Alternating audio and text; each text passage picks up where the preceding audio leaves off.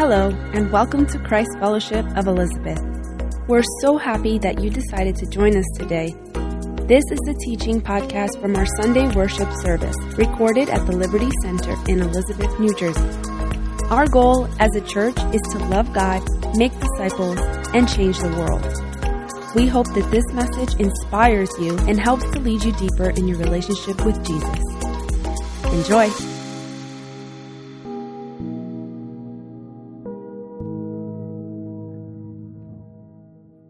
Good morning, Christ Fellowship. How you guys doing today? It's a cold morning, right? Thank you for making it. Thank you for coming to service. Thank you for everyone that's watching online. We're really thankful and grateful that you're part of this morning service. As you know, the word of the year is anchored. And what we want to be is anchored in God. Therefore, we're going through the entire Bible this year. We've already learned from a few of the books. We've learned of Genesis. We've learned about Exodus, Leviticus, and today we're learning about the book of Numbers. Now, the book of Numbers is not one of the most popular books in the Bible. In all sincerity, it's really not. But I tell you, I really think it should be. I think it should be one of the most popular books in the Bible. There's so much going on that we can learn in the book of Numbers, and hopefully we learn some of that this morning. So, to tell you a little bit about it, the book of Numbers has 36 chapters. Most of the book was written by Moses, although some of it was written by other scribes as well. It's an historical book that starts with the Israelites in Mount Sinai, and it ends with them just getting ready to cross the Jordan River. It takes place from 1450 BC to 1410 BC, so that's a span of basically 40 years. That's how long this book covers, and it's broken up into 5 parts. So chapters 1 through 10, the Israelites are encamped in Mount Sinai. That's where they are for those chapters. And then still in chapter 10 up to 12, they start traveling. They leave Mount Sinai. Then from 13 through 19, they settle in the desert of Paran. Then again, for a couple chapters, 20 through 21, they travel. And for the remainder of the book, chapters 22 through 36, they settle in the plains of Moab. It ends with Israel still in Moab. The Israelites are still there. And by the breakdown, it might look like most of their time was spent in Moab, but actually, almost all the 40 years, most of the 40 years, they spent in the desert of Paran. The book of Numbers starts with actual numbers. That's where it gets its name from. One of the very first things that happens is they take a census. God tells Moses to take a census of all of the men that are 20 years old or more and are able to serve in the army of Israel. Remember, they're getting ready to fight. They left Egypt they left slavery, and now they're a freed people, right? But they're not living anywhere. They settled in Mount Sinai for a year, but that was a temporary thing. God, all along, was really just trying to make do with the promise that he made. He was trying to honor the promise that he gave Abraham. He told Abraham that he would bless his descendants with a land of their own, a promised land. And that's what God wants to do. But to do that, they're going to have to fight. So the census is trying to figure out how many, able men do we have to be a part of this army. And the total number that they counted in the census was 603,550 men that were 20 years old or older and able to fight. So this doesn't include women. This doesn't include children. This doesn't include any men that are older than 20 but won't fight. For example, it doesn't include the tribe of the Levites. They were the priests of the nation, and they were just dedicated to serve in the tabernacle. So those are a whole lot of people that are not being counted. If you really look at the numbers, you can probably guesstimate that it's over 2 million people that make up Israel. That's a really big number when you consider that when they first went into Egypt 400 years before, there were only 75 people. It was one family, 75 people. Like if you get together with your family, I bet if you have a big family, you know what it's like. You easily get 75 people. Like trying to plan birthday parties is really difficult in my family because there's so many of us. If it's just like immediate family with like 30 people, it's like, you got to be kidding me. It's crazy. Places are expensive. A basement doesn't fit everybody. What do we do? They had 75 people, and they grew to over 2 million people. That's a really, really big number. After the census, God gives specific instructions on how to organize themselves in the camp. In the center of the camp was the tabernacle. God's presence dwelled in the tabernacle. This was the tent of meeting where Moses would meet God, and God would speak to Moses directly. There was a cloud that covered the tent of meeting every day, all day. So during the day, it was just a regular cloud, and at night, it was basically a fire. It looked like a fire. That must be like an amazing sight if you were there to see that it was just this fire above the tent. The people surrounded the tent of meeting according to their tribes, and that's how their camp was organized. Now, before they begin their travels, God gave them commands on how to keep their camp pure. Remember, what God was doing was he was developing a nation. He was telling them how he wants them to live, how they were going to conduct themselves. They were becoming a country. He was giving them their laws. And one more thing before they leave Mount Sinai, they had, for the first time since leaving Egypt, they celebrated Passover. Remember, Passover was when the lamb of the blood was put on the door frames, and God protected those that were in the houses. So this was a symbol of God's protection. And this is the first time they're about to celebrate this since leaving Egypt. That's significant because they're about to leave this temporary home that they've had for a year, and they're going out into the wilderness. And it's just a reminder of, hey, I protected you once, right? I'll protect you again. And then finally, they leave Mount Sinai. Now, things are going great. There's no problems in this travel, in this trip, for about 3 days. So 3 days pass, and what happens? All these Israelites turn into little kids in a car trip with mom and dad. You know exactly what happens in a trip with mom and dad in the car. Kids, if you're here, you know exactly what you do. And if you're not a kid, you remember what you did as a kid, right? If you're a parent, you know what your kids do now. They complained. That's what they do on a long car trip. My kids sometimes they complain on short car trips. And in long trips, forget about it. It's like, I don't know. It's tough. Yeah, that's one of the things, ready? So what are the 3 things they say? Are we there yet? I'm hungry. I want to go back home. Like that's what they say. Are we there yet? I'm hungry. I want to go back home. And literally, that's what the Israelites said in this trip. Only 3 days in, guys. And they're already saying that. Hold on, sorry. The difference is, as a kid doing it with your parent, you're a kid. But as an adult, as adults doing this, knowing what God has already saved you from, saving you from slavery in Egypt, it's a very big difference. God didn't take this too well, as you can imagine. He didn't take it well at all. For example, these are some of the examples of what they did. God was sending down food for them to eat from heaven every day. And look at one of their complaints. Every day, God was sending down food. He was sending down manna. Manna was like a bread that tasted like honey. And you know what their complaint was? Their complaint was, we want meat. Like, we don't want this bread anymore. We want meat.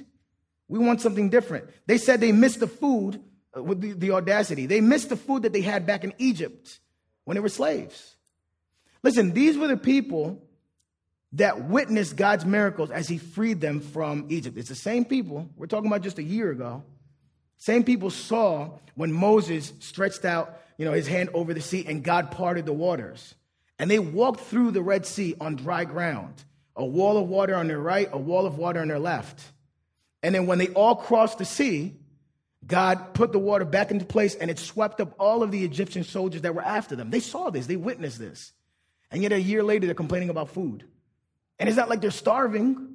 They're complaining because they're tired of the food.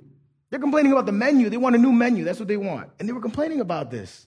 So you can imagine God did not take this well, especially because their complaints weren't just complaints that were being picky. What their complaints were, in reality, at the heart of it, was a lack of faith. That's exactly what it was. And that's why this really hurt God. It really offended him because in reality, it was a lack of faith. The reason they left Mount Sinai and were traveling now was to reach the land that God promised them. They were trying to reach the land of Canaan. When he got near the land of Canaan, God tells Moses, all right, Moses. By the way, Moses, if you don't know yet, Moses was a very important person in his whole process. I mean, you've seen it in the last few books. And God spoke directly to Moses. That's a really, really neat thing, right? I mean, we have that now, obviously, but they didn't have that back then. So God was speaking directly to Moses, and we have that right now. We can speak directly to God. You don't have to speak to God through someone else, as they had to. They needed Moses to speak to God, but we have that right now. You can speak to God right now. As I'm talking to you, you can ignore me and speak to God. And I advise you, do it. Go ahead. Talk to God. I won't be offended because that's a better conversation. So Moses was told by God to send 12 scouts. And these 12 scouts were going to check out the land of Canaan.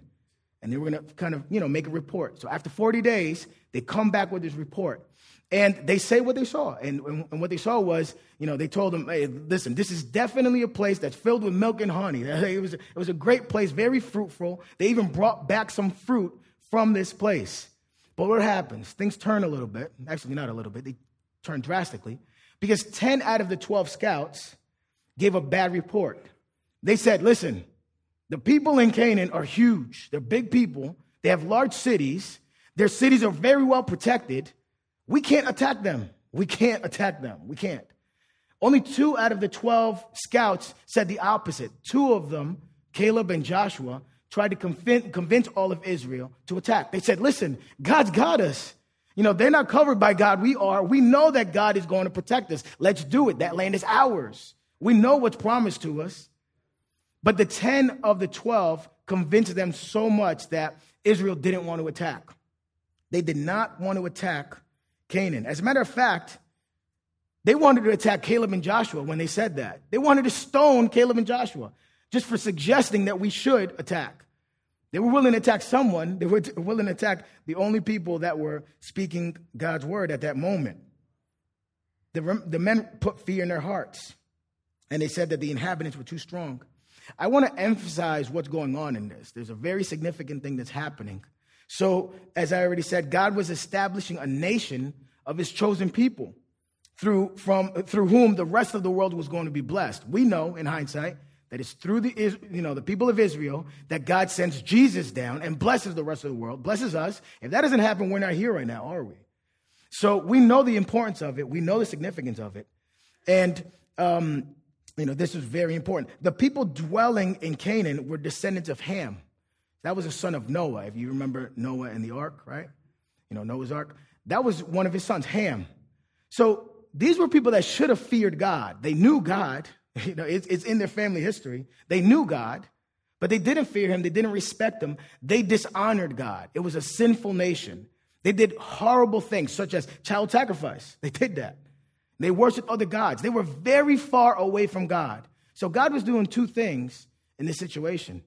What he was doing was he was bringing judgment to Canaan, and he was also bringing the blessing that he promised Abraham and his people. So when the people of Israel, who know this because this is their history, when they say we're not going to attack Canaan, they're telling God, we're not going to do what you're telling us to do. We're not going to do what you want to happen, which is bring judgment to Canaan and to bring our nation into the blessing that you promised us, which is going to bless the rest of the world. We're not going to do that. That's what they're saying, the audacity. This is what they're saying to God. It's not a light thing, and they knew it. They knew it wasn't a light thing. So I want to read a little bit of the response just to paint a picture so we can get it. So this is Numbers chapter 14, verses 1 through 12. It's a little lengthy, but it's important. That night, all the members of the community, by the way, this is going back to the report of the 12 scouts. That night, all the members of the community raised their voices and wept aloud. All the Israelites grumbled against Moses and Aaron, and the whole assembly said to them, if only we had died in Egypt. Do you hear that? If only we had died in Egypt or in this wilderness. Why is the Lord bringing us to this land only to let us fall by the sword? Our wives and children will be taken as plunder. Wouldn't it be better for us to go back to Egypt? Wouldn't it be better for us to go back to slavery? Wouldn't it be better for us to go back when we weren't under God's protection? Wouldn't we be better off with the Egyptians just, oppressing us? That's what they're saying? Wouldn't it be better if we go back to Egypt? I wonder if we ever say that to God sometimes in our own lives. That's a scary thought. One that we should ask, though, because when you ask those questions, God reveals things to you, and he speaks to your heart, and he shows you where you're off. I wonder when we say, God, we'd be better back in Egypt. Would it be better? I'd be better off when I was doing things my way, or when I wasn't under your protection, because you weren't making me do things that I didn't want to do. I wonder if we say that, and I guess we do. I guess I do sometimes too, if we're honest. And they said to each other, we should choose a leader and go back to Egypt. Then Moses and Aaron fell face down in front of the whole Israelite assembly gathered there. Aaron, by the way, was Moses' brother, and he was his right-hand man. He was the high priest. They fell down in front of the whole assembly. Joshua, son of Nun, and Caleb, son of Jephunneh. I didn't look that up. I'm sorry. Jephunneh. Anyone know? Jephunneh. There you go. That sounded better. Who were among those who had explored the land. No one's named Jephunneh nowadays. Like, I've never run into anyone named Jephunneh. If you know anyone, if you are named Jephunneh, you're watching online, forgive me for saying your name wrong. Jephunneh, who were among those who had explored the land, tore their clothes and said to the entire Israelite assembly, the land we passed through and explored is exceedingly good. This is Caleb and Joshua talking. It's exceedingly good. If the Lord is pleased with us, he will lead us into that land, a land flowing with milk and honey, and will give it to us. Only do not rebel against the Lord. They knew they were rebelling against God. They knew this was coming from God to do it. And do not be afraid of the people of the land, because we will devour them. Their protection is gone, but the Lord is with us. Do not be afraid of them. But the whole assembly talked about stoning them. Stoning who?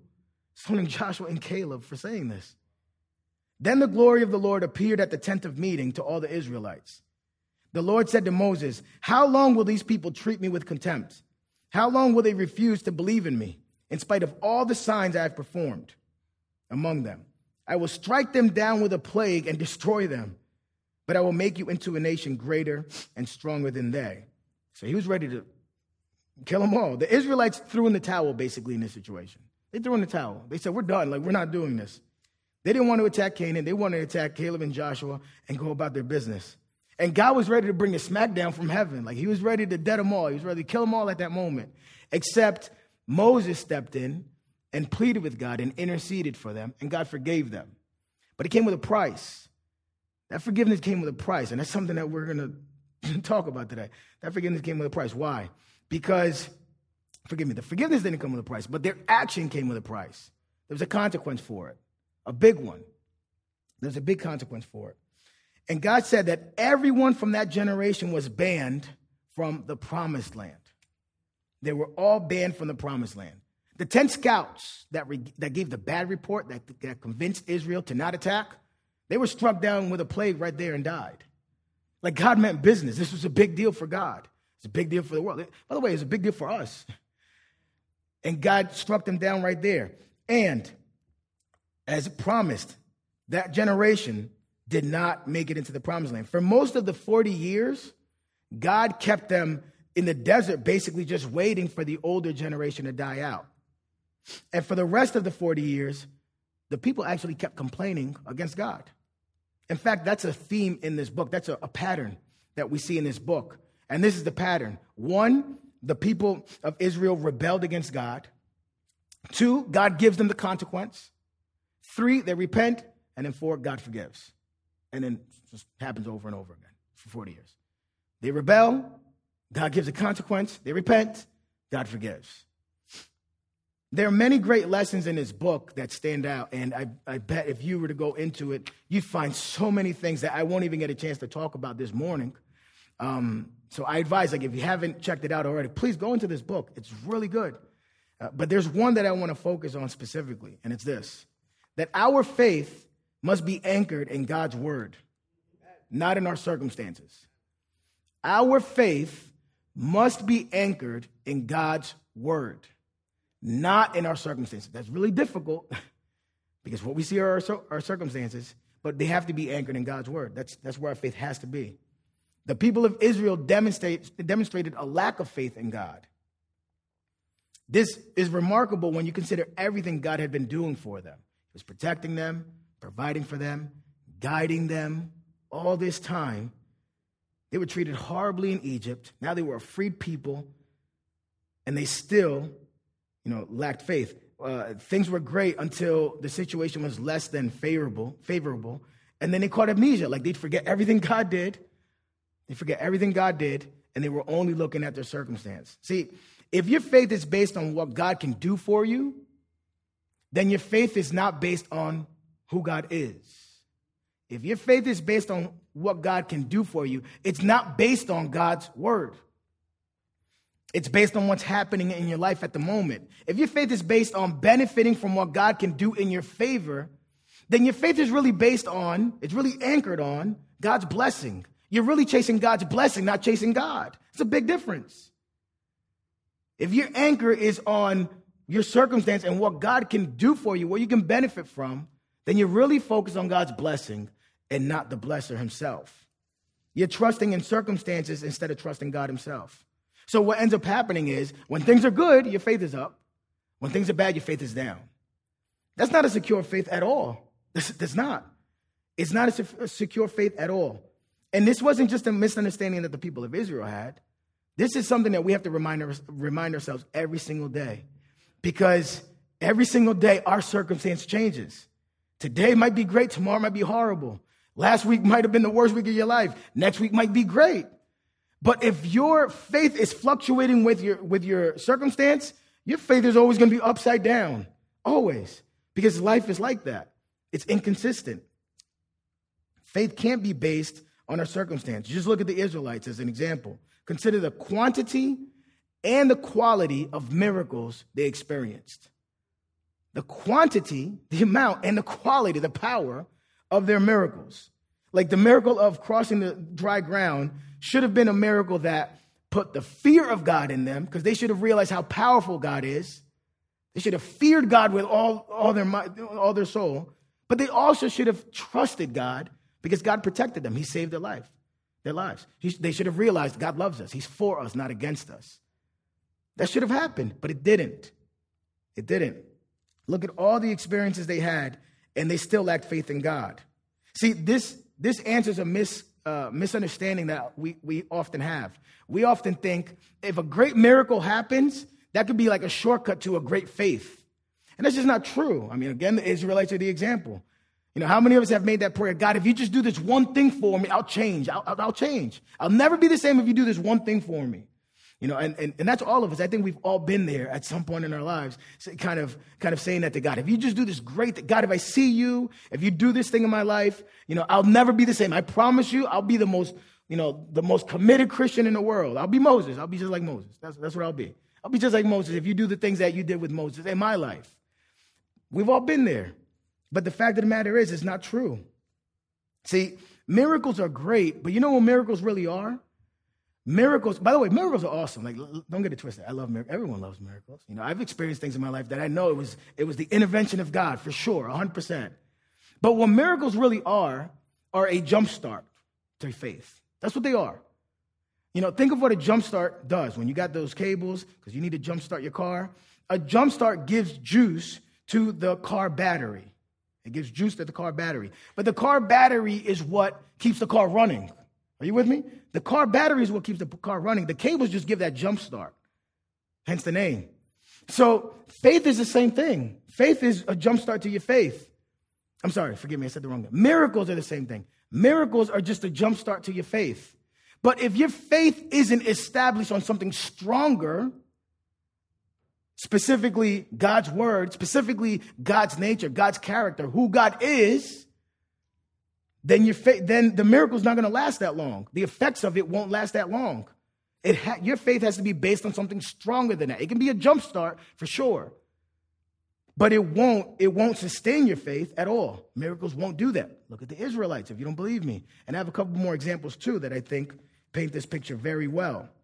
See, sometimes we're just waiting for something great to happen in our lives in order to be inspired to have great faith, in order to be more committed to God. We're waiting for something crazy for God to show us that I really want you to live this way. I really want you to be committed to me. I really want you to have a great faith. And we're waiting for something crazy to happen, something amazing. When all the while God is saying to us, what are you waiting for? Like, stop waiting for something great. Look at me. I'm great. Just get to know who I am. Let that be your inspiration. Let that be what makes your faith grow. Get to know me. Do you know me? Get to know me. That should be the inspiration for your faith.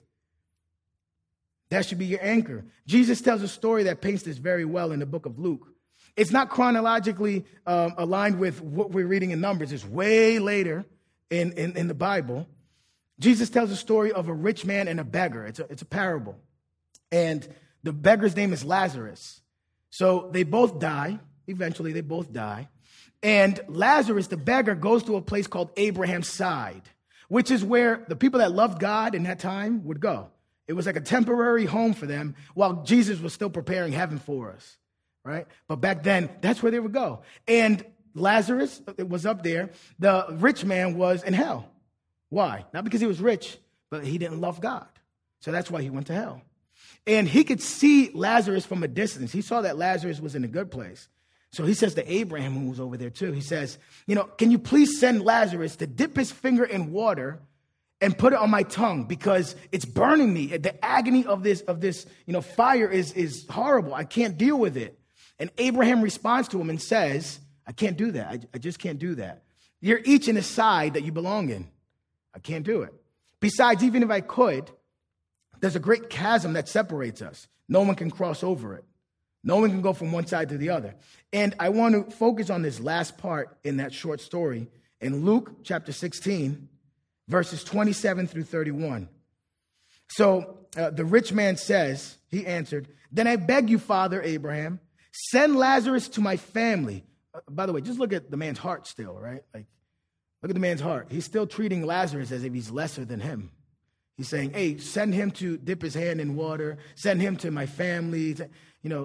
Shows the heart of who he is and why he's not in heaven. He didn't love God. He didn't love people. Then I beg you, Father, send Lazarus to my family, for I have 5 brothers. Let him warn them so that they will not also come to this place of torment. Abraham replied, they have Moses and the prophets. Let them listen to them. No, Father Abraham, he said, but if someone from the dead goes to them, they will repent. He said to him, if they do not listen to Moses and the prophets, they will not be convinced, even if someone rises from the dead. That's a very, very deep statement for so many reasons. If they do not listen to Moses and the prophets, they will not be convinced, even if someone rises from the dead. So Abraham tells the rich man, if his brothers don't listen to Moses and the prophets, they won't be convinced, even if they see Lazarus come back to life, speaking to them and warning them about hell. But what does he mean by that? Like, why does he say Moses and prophets should be enough? Why? It doesn't mean that this rich man knew Moses and the prophets personally. He didn't know them personally. He had their words. He had God's word. Remember, Moses, as we know, as we're learning, Moses was the one that God spoke to directly. He gave him the law. He gave him the 10 Commandments. He gave Moses these things. The prophets were given so many things as well through both of these. Oh, by the way, with Moses, he wrote the first 5 books of the Bible, the ones that we've read already, Genesis, Exodus, Leviticus, Numbers right now, Deuteronomy next week. They're called the Torah. They're also known as the 5 books of Moses. So he was referring to the words that God had given Moses. And then the prophets were given so much information about God as well. Through both of these, through the Moses and the prophets, we learn of God's character. We learn of his nature. We learn of his commands, the way he wants us to live. We learn who God is and who we are in God. Through them, God spoke of the Messiah, the promise of Jesus, God's plan of redemption. What Jesus is saying essentially through Abraham in this parable is, if a person won't believe God's word, they won't believe miracles. Because God's word reveals so much of who God is. If they don't believe God's word, they won't believe God's miracles. And this is why. A miracle shows you what God can do, which is important. A miracle can show you what God can do. But God's word shows you why God does it. They're both really cool, right? A miracle can show you what God can do, what he's capable of. But God's word reveals to us why God does it. They're both important for sure. And couple them together, they can be life-changing. They can be life-changing. But knowing why God does it is far more important than knowing what he's capable of. When you learn why God does it, that's so much more important, because when you learn why God does it, you're learning of God's heart. You can see a miracle and not see God's heart if you're blind to it. But when you learn God's word, you're learning his heart. The parable of the rich man and the beggar foreshadowed 2 great miracles that were to come. So Jesus says this to the people. And not too long after, Jesus actually brings a friend of his back to life. Coincidentally named Lazarus. It wasn't the same Lazarus in the parable, but Jesus made that parable. I wonder if he did that on purpose, kind of letting you know, hey, I'm hinting something here. So he brings his friend back to life, Lazarus.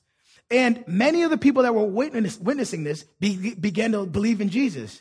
But can you believe not everybody believed him? There was a small group of people that, what did they do? Everyone's staring at Jesus like, wow, that's crazy. And there were a few of them that snuck out and they ran to the Pharisees. Those were the religious leaders. And they went to the religious leaders thinking they were ratting out Jesus. They were like, ooh, Pharisees, you know what Jesus just did? His friend Lazarus died 4 days ago. Then Jesus shows up and he brings him back to life. Can you believe the nerve of this guy doing something like this? That's what they're thinking. That's how they're reacting to the miracle that they just witnessed. Notice they're not denying the miracle. They're not saying, oh, that didn't really happen. No, they're saying, I saw this happen. Can you believe he did that? Like, what's his deal? Why would he do that? And then the crazy part is the Pharisees, hearing that they're not denying the miracle, they're confirming that this happened. Listen to how they react. They say, oh, we got to kill him. We got to kill. He brought somebody back to life. We got to kill him. We got to kill Jesus. That was their response. That was a great miracle, but they didn't get it. They didn't get it because they didn't know God. The next time they would ignore resurrection wasn't too long after. It happened again. The guards that were securing the tomb in which Jesus' body was in after he died, the guards ran to the religious leaders and they said, listen, this crazy thing that just happened. An angel of the Lord came down from heaven. It was like an earthquake. They moved that huge rock that we put in front of the tomb that nobody should have been able to move. They moved it. Then the one angel moved it. And we just fainted. Like we were out. And when we woke up, it was gone. Everything was gone. Jesus gone. And you know what the religious leaders say? They didn't say, oh, I believe in Jesus now. You're right. This is crazy. We messed up. We need to believe in Jesus. We thought we killed him. He came back to life. An angel of heaven came down and saved him. No, they didn't say any of that. What did they say? Hey, here, take some money. Keep your mouth closed. Lie about this. Don't tell anybody what you just told me. Tell them that during the night, Jesus' disciples stole the body. That's what they told the guards to do. That's what they told them. Another great miracle. But they still didn't get it. They still didn't get it. Going back to the book of Numbers, the people of Israel, they didn't get it either. They saw great miracles. They should have gotten it. They had Moses right there. They were getting God's word directly. Not only were they seeing what God can do, they were also learning why God does it because they were getting God's word directly right there. They were the ones that got the Ten Commandments directly. And they still didn't understand. They still didn't get it. They were only focused on what was going on in their life at the moment. See, you can't base your faith on what's going on in your life. You can't. Because that's always changing. There's nothing solid there. You might as well place your faith on the wind. It'll be the same thing. It's always going to be moving. It's always going to change. It's always moving. And that's what they were doing. So to speak of this a little more concretely, what does this look like in our lives? See, we saw what it was like for the Israelites. They complained. They refused to do what God told them to do. They rebelled. Honestly, it's not much different for us. That's how we react too when we lack the faith, when our eyes are on the wrong thing, when our eyes are focused on the circumstance. We do exactly the same thing. But let me speak for myself a little bit. My faith in God gets tested every day. That's expected. There's no secret to that. No shame. It's true. Why? Because I know it's true for all of us. Because of the world that we live in. We live in a world that's against God. I feel my faith being tested at work. I feel my faith being tested in my neighborhood. I feel it when I'm driving my car. I feel it right now with the snow because I know somebody's going to try to steal my parking spot. I don't know if you guys deal with that. Anyone that lives in my neighborhood, you know what that's like. Your faith is getting tested all the time. I feel it when I'm on my phone, listening to the radio, watching a movie on TV. I feel it when I'm watching a commercial all the time. My faith is getting tested. Talking to people. It's just constantly being challenged in this life. But when circumstances come up that test my sense of worth and my value in God, I remember that I was created in His image. I remember that I'm a child of God. I remember that I was bought at a price. When a situation comes up that makes me question what God's doing, I think of trust in the Lord with all my heart and lean not on my own understanding. In all your ways, acknowledge him, and he'll make your path straight. When I think of, when circumstances come up that make me feel guilty because of my own mistakes, my own sin, my own rebellion towards God, I remember if we confess our sins, and he is faithful and just to forgive us our sins and purify us from all unrighteousness. When a situation comes up that makes me feel anxious, I think, do not be anxious about anything, but in everything, through prayer and petition, with thanksgiving, present your requests unto God. And the peace of God, which transcends all understanding. It doesn't mean you're going to understand everything that's going on. The very thing that's making you anxious, you might not get it. It's not saying, I'm going to make you understand. No, he's saying, my peace surpasses understanding. Why? Because I understand. You don't need to. The peace of God, which surpasses all understanding, will guard your hearts and minds in Christ Jesus. I think of cast all your anxiety onto him because he cares for you. When life or circumstances try to tempt me to do things that I know displease God, when those things come up and I'm tempted to displease God, I remember, do not conform to the patterns of this world, but be transformed by the renewing of your mind. I remember, we take captive every thought and make it obedient to Christ. I put it through a filter called Jesus. And I say this, it's not like you have to remember all the scriptures. Those are just personal ones that have impacted me. But it's knowing the word and putting into your heart. It's not even just, isolated scriptures like that. It could even be chapters that stand out to you. Like Psalm 8, that's the one that's impacted me. Psalm 8 was dear to me. I think of, O Lord, our Lord, how majestic is your name in all the earth. You have set your glory above the heavens. You have set your glory above from the lips of children and infants you have ordained praise because of your enemies to silence the foe and the avengers. When I think of the work of your hands, forgive me, I don't even know it. When I consider your heavens, the moon and the stars which you have set in place, what is man that you are mindful of him? That's the part that gets me. What is man that you are mindful of him? The Son of Man that you care for him. Who am I that you're mindful of me, God? That you care for me. You made me a little lower than the heavenly beings and crowned me with glory and honor. I think of the beginning of Genesis. Again, these are ones that marked me. I think of the beginning of Genesis. In the beginning, God created the heavens and the earth. And the way he designed everything and organized everything and gave everything a purpose. He made me in his image. He made all of us in his image. And he gave purpose to life. He gave purpose to work. He gave purpose to marriage. He gave purpose to family. He gave purpose to so many things. How can I not look at that and remember, this is my God? And it's not just the chapters. I think of the stories. I think of people like Joseph. If Joseph's faith was based on circumstance, he'd have zero faith. Because Joseph's the guy that his situation always went from bad to worse. Always went from bad to worse. But his faith wasn't on, his circumstance. He was the one that said, well, you meant for evil, God meant for good. And it's not just the stories either. It's the patterns. That's what we're trying to get this year, by the way. It's the patterns that you see in Scripture. The same pattern that we saw in Numbers. People rebel against God. They get consequences. But when they repent, God forgives. And you see that pattern in your life too, if you're honest. We rebel against God. We get our consequences. When we ask for forgiveness, God gives it. I see the pattern of how God uses regular people throughout the whole Bible. The only person that was perfect in the Bible, Jesus. That's it. That's the only one. Every other person was flawed. Every other person, as we see in the book of Numbers. And what that tells me is, God, you did great things through them. By your grace, through your power, for your glory, you did great things through them. God, you can use me too? Really? I'm just as flawed as them. In fact, I think the more flawed you are, the more qualified God makes you, because then it's more glory for him. That's the pattern that I see in the Bible. And yes, I also think about the times, you don't leave this out. I think of the times that God made breakthroughs in my own life, my personal life. The times that I didn't expect him to do something and he did something. And I consider miracles in my own life. And I couple that with what I know about God. He teaches me what he can do, but he also teaches why he does it.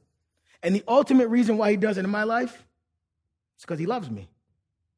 The ultimate reason why God does what he does in your life is because he loves you. That's the whole point of this book. Not just Numbers, the whole book, the Bible. It's a love letter. You're not the main subject, by no means. God is the main subject. His love is the main subject, but you're the target of his love. You're the target of that subject. It's his love targeted at you. That's why we need to know why he does what he does. You're the target of God's love, and no circumstance could ever change that. No matter what you go through, no matter what happens, no matter what the world brings to you, no matter what you bring out of yourself, you're always the target of God's love. That's why you need to place your faith on who God is, his character, why he does what he does, what he wants from us, what pleases him. That's where we place our faith. When we place our faith in God, that means we trust in him, we depend on him, we believe on him, and then we follow his ways. When you don't place your faith on God, meaning you don't depend on him, you don't trust him, you don't believe in him, that means you place your faith on some other way. And by definition, that's sin. See, faith in God is what leads to obedience. Not having faith in God leads to disobedience. Because again, if your faith is in who God is, you're depending, trusting, and believing, you're going to do what he's telling you to do. If you're not placing your faith in him, you're not depending, you're not trusting, you're not believing in him, so that means you're depending, trusting, and believing in something else. And then you don't do what he wants you to do. You do something else. Most of the time, all the time, pretty much, you do it your way. That's the real battle, really. You do it your way. And by definition, that's sin, not doing what God wants you to do. That's why having our faith in the right place is so important. Because when we don't put it in the right place, it always leads to disobedience. Lack of faith leads to disobedience. Faith is what leads to obedience. That's when we do things our way. God's not going to give me that job. I'm going to get it my way. God's not going to get me that date. I'm going to get it my way. I'm just going to stretch out the truth here a little bit, just a little bit. Doesn't matter. I'm going to hide this part of my life. No one sees it. Let me just spend my money this way. Doesn't matter. I'll get more tomorrow or next week. Let me just say these words. Let me just take this shortcut to get what I want, even though I know deep down in the bottom of my heart this pleases God. Let me just do this thing since no one's watching. No one sees it anyway. So I can just do it. Doesn't matter. You do it my way. See, faith is what produces the obedience. When you place your faith in God's word and his truth and who he is, not in your circumstances. As I wrap it up, I want to highlight a few other things that go on in the book of Numbers during those 40 years. And the first list is consequences of certain rebellion. Moses' siblings, Aaron and Miriam, insulted Moses. So again, that was the high priest, and that Miriam was his sister as well. They insulted Moses. God, in consequence of this, gave Miriam leprosy, and for a week she had this leprosy until she was healed because they repented and they asked for forgiveness and they realized they messed up.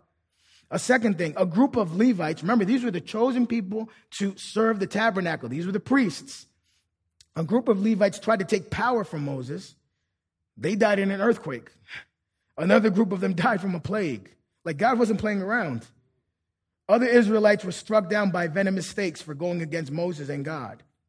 Some were killed by the snakes while others were seriously injured. Miriam died in the desert and she never made it to the promised land. Never made it. God even banned Moses himself. This is like the biggest twist in the whole book. God banned Moses himself from the promised land. And I'm the one leading you to the promised land, but I'm not going in. Because there was a situation where he tried to take some credit for what God did. God made water pour out of a rock, and he tried to steal some of that credit. For pride, he was angry with the people. Whatever reason, he tried to take some of that credit. And he was banned along with Aaron. They were both banned from going into the promised land. Can you believe that? Aaron dies, and his son Eleazar takes over as high priest. So the consequence there is Aaron didn't make it into the promised land himself. But now this is a sweet spot right here. Good part. With all those consequences, because of all that sin, God's still faithful. Amen. Because what was the purpose of all this? The purpose of, I'm going to complete what I started. point blank. No matter what happens, I'm going to complete what I started because God's faithful. The second generation of Israelites defeated some of the neighboring people in battles as they traveled in the desert. God gave them victory. The very thing that first generation didn't want to do, the second generation rose up and they started to do. And God gave them victory. Another thing, a nearby king tried to have an oracle cause a curse over the Israelites. But whenever that oracle would try to speak, God will make him give blessings to the Israelites. Their enemy was blessing them with words. He even prophesied and spoke about the coming Messiah, Jesus, our Lord. That oracle that was trying to curse Israel was speaking about Jesus to come. God was still faithful to them even when they weren't faithful to him. And last thing I'll mention from God's faithfulness, God takes a second census at the end of the book. So again, that's why it's called Numbers, right? Started with a census, it ends with a census. But this census is of the second generation. And he did the same thing. If you're 20 years old or older, all the men that are 20 years old or older and able to fight in his army, now you're ready. Don't do what the others did. Now you're ready. He counted them. And in total, it was 601,730. So really close to that first number, a little bit different. But he was getting them ready for that battle. He was getting ready for that war to get in there. And the book of Numbers ends with them getting ready to cross the Jordan River. There's still a little bit to go, but, they were getting ready for it. See, even as people failed God, God remained faithful to his promise. Their sin had consequences for sure. Hard consequences for rebellion against God. But even in their rebellion, God was committed to what he was going out to do, which was honor his promise to Abraham. And this reminds us of an amazing truth of God, and I hope you take this home with you. God is faithful until the end, even if we're not. Even if we're not faithful, God is still faithful to what he's promised. He'll give you your consequences. Don't think, okay, God's not going to. No, we saw it there. Listen, look at the book of Numbers. There's definitely consequences. But whatever God promised to do, he's going to do. So if there's something that he's promised to us by the way, where do you learn God's promises? In the word. You want to know what God promises? Get into that word and you'll find out. Whatever he's promised to do, he will do. Do you need to hear that this morning? Do you need a reminder? Even in our failures, God is faithful to his promises. You'll get those consequences, but he'll allow the consequences without ever wavering from what he set out to do. If you find yourselves far from God this morning, repent and you turn and God will receive you. The perfect example of this, a perfect symbol of how far God is willing to go to bring you back to him is obviously the cross. You look at the cross. You want a promise? Look at the cross. We have a promised land. We have a promised land that God has given to us, that he's saying, this is for you. This is my promise. You're going to get there if you love me. You make mistakes, there's consequences. But nothing's going to keep me from completing this promise. Even if we fail, even if we rebel, even if we sin against God, he's faithful to his promise that he may forgive us our sins, and one day we'll be in eternity forever in the presence of our Lord in his glory. No giants, no large cities, no walls, nothing could keep us out. So place your faith in God's word because that's the only thing that never changes. God's faithful to the end. His promises never fail. Let's pray. Dear Lord, we thank you for this morning. We thank you for your truth. Lord, we thank you for what you've revealed to us through your word. Just understanding, I pray, God, that you go deep into our hearts, search deep into our hearts, and place this, this seed, root it deeply inside of us, that we need to anchor our faith in who you are, in your word, in what you teach us through your word, of your nature, of your character, of who we are in you, of what you desire of us, of how we can live this life to please you and to honor you and bring glory to your name. Teach us to place our faith in who you are, in your word, not in our circumstance, not in what's going on in front of us, not in our own feelings, our own thoughts, our own desires. Teach us, that's exactly what this world is telling you. Be guided by what you feel, what you want, what you're going through. No. Teach us, Lord, to place our faith completely in your word and your truth and who you are. We know, God, that even if we fail, you're faithful because you can't break your promises. We might do it all the time, but you can't break your promises. We thank you, Jesus. In your name we pray. Amen.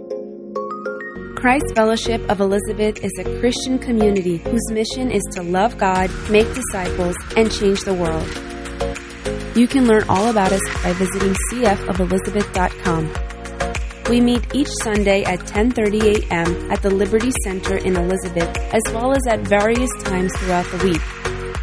If you'd like to see a video recording of the full worship service this teaching came from, you can watch on demand on our YouTube channel, and you can join us live online every week by visiting cfolizabeth.live. We hope you enjoyed this week's message. Make sure you subscribe in Apple Podcasts, Google Play, Spotify, or your favorite podcatcher so you never miss an episode. See you next time.